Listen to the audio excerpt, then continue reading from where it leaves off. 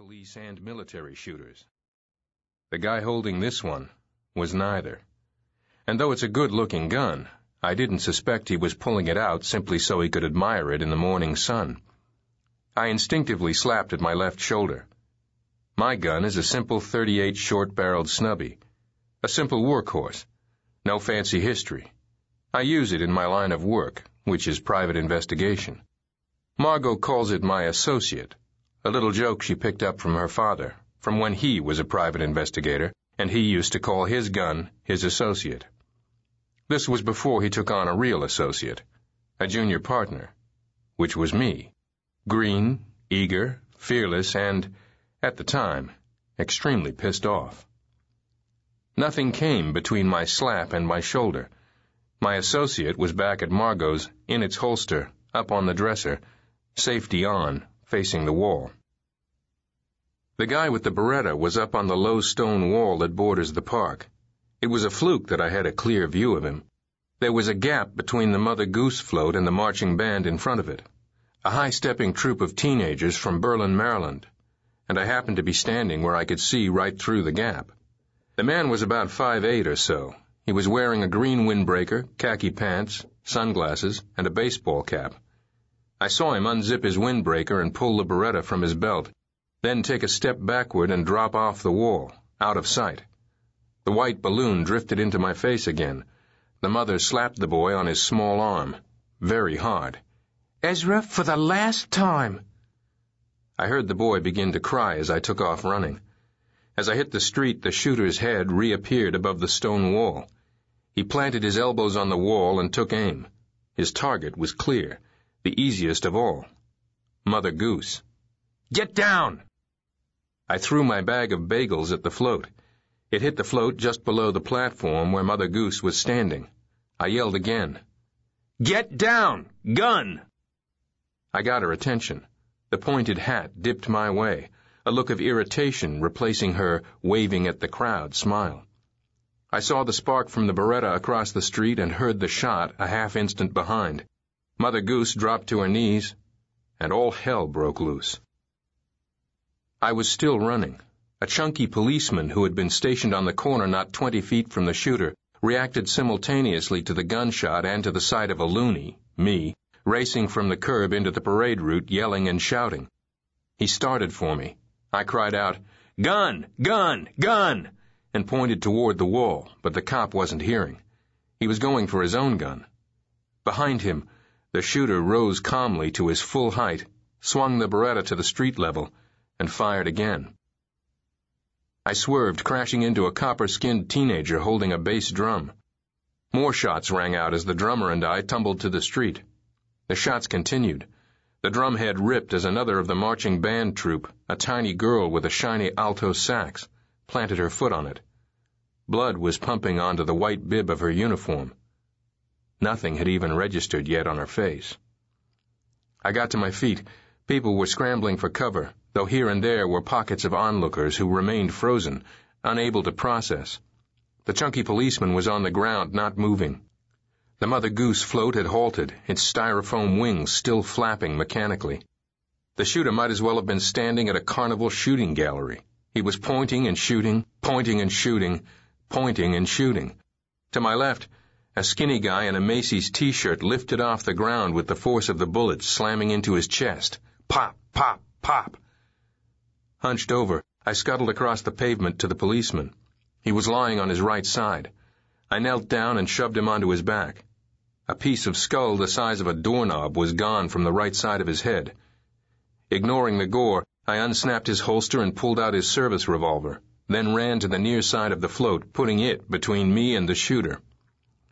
I ran along the float, flipping off the gun's safety, and came around the rear with the gun in both hands, aimed at the stone wall.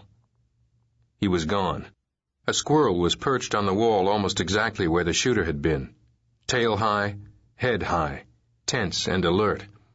I suppressed a roaring urge to blow it to bits. I took off running. Holding the pistol down next to my leg, I crossed the street and started up the paved path that leads into the park. Some 100 or so feet in from the street, the path opens to a small plaza. There's a decorative stone circle embedded in the walkway. The word imagine is inscribed in mosaic on the circle. The city did this after John Lennon was murdered in 1980 outside the Dakota, which was where he lived.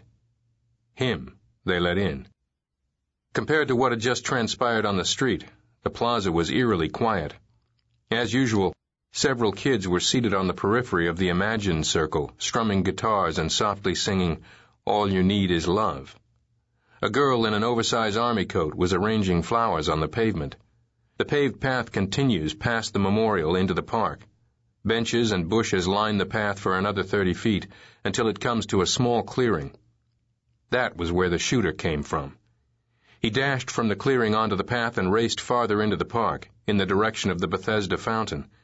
I chased. He turned to look back and saw me charging after him.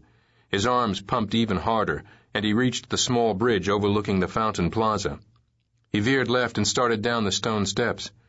As I approached the bridge, 2 police cars sped past on the roadway, their sirens shrieking out of sync. I reached the bridge and started down the steps. Mistake. The shooter was already standing at the bottom of the steps, in a wide stance, facing me, aiming the Beretta. Behind him, the wings of the angel in the fountain stretched majestically against the blue sky. I dropped as the gun barked, getting off 3 shots myself before I hit the steps. One of them took the shooter in the right shoulder near the collarbone. The Beretta fell to the bricks as the shooter staggered backward. I lunged, knowing the instant I did that it was the wrong thing to do. I was half running, half falling down the steps. Somewhere in the tumbling, I lost my grip on the policeman's service revolver. Below me, the shooter was hugging his bad arm with his good, taking Frankenstein steps toward his gun. He'd reach it years before I could. A body went flying past me down the stone steps. It was a cop, gun drawn and shouting. A second cop grabbed me from behind and stopped my tumbling descent. It was a good, strong grip. "Fucking move, you're fucking dead. Just freeze." I did. Below me, the other cop reached the wounded shooter. With a nifty sweep of a foot, he brought the shooter to the ground. Ignoring the wounded shoulder, the cop jerked the guy's hands behind him and cuffed him. I was cuffed, too. I offered no resistance and no explanations. My cop was a tall, fierce-looking black man.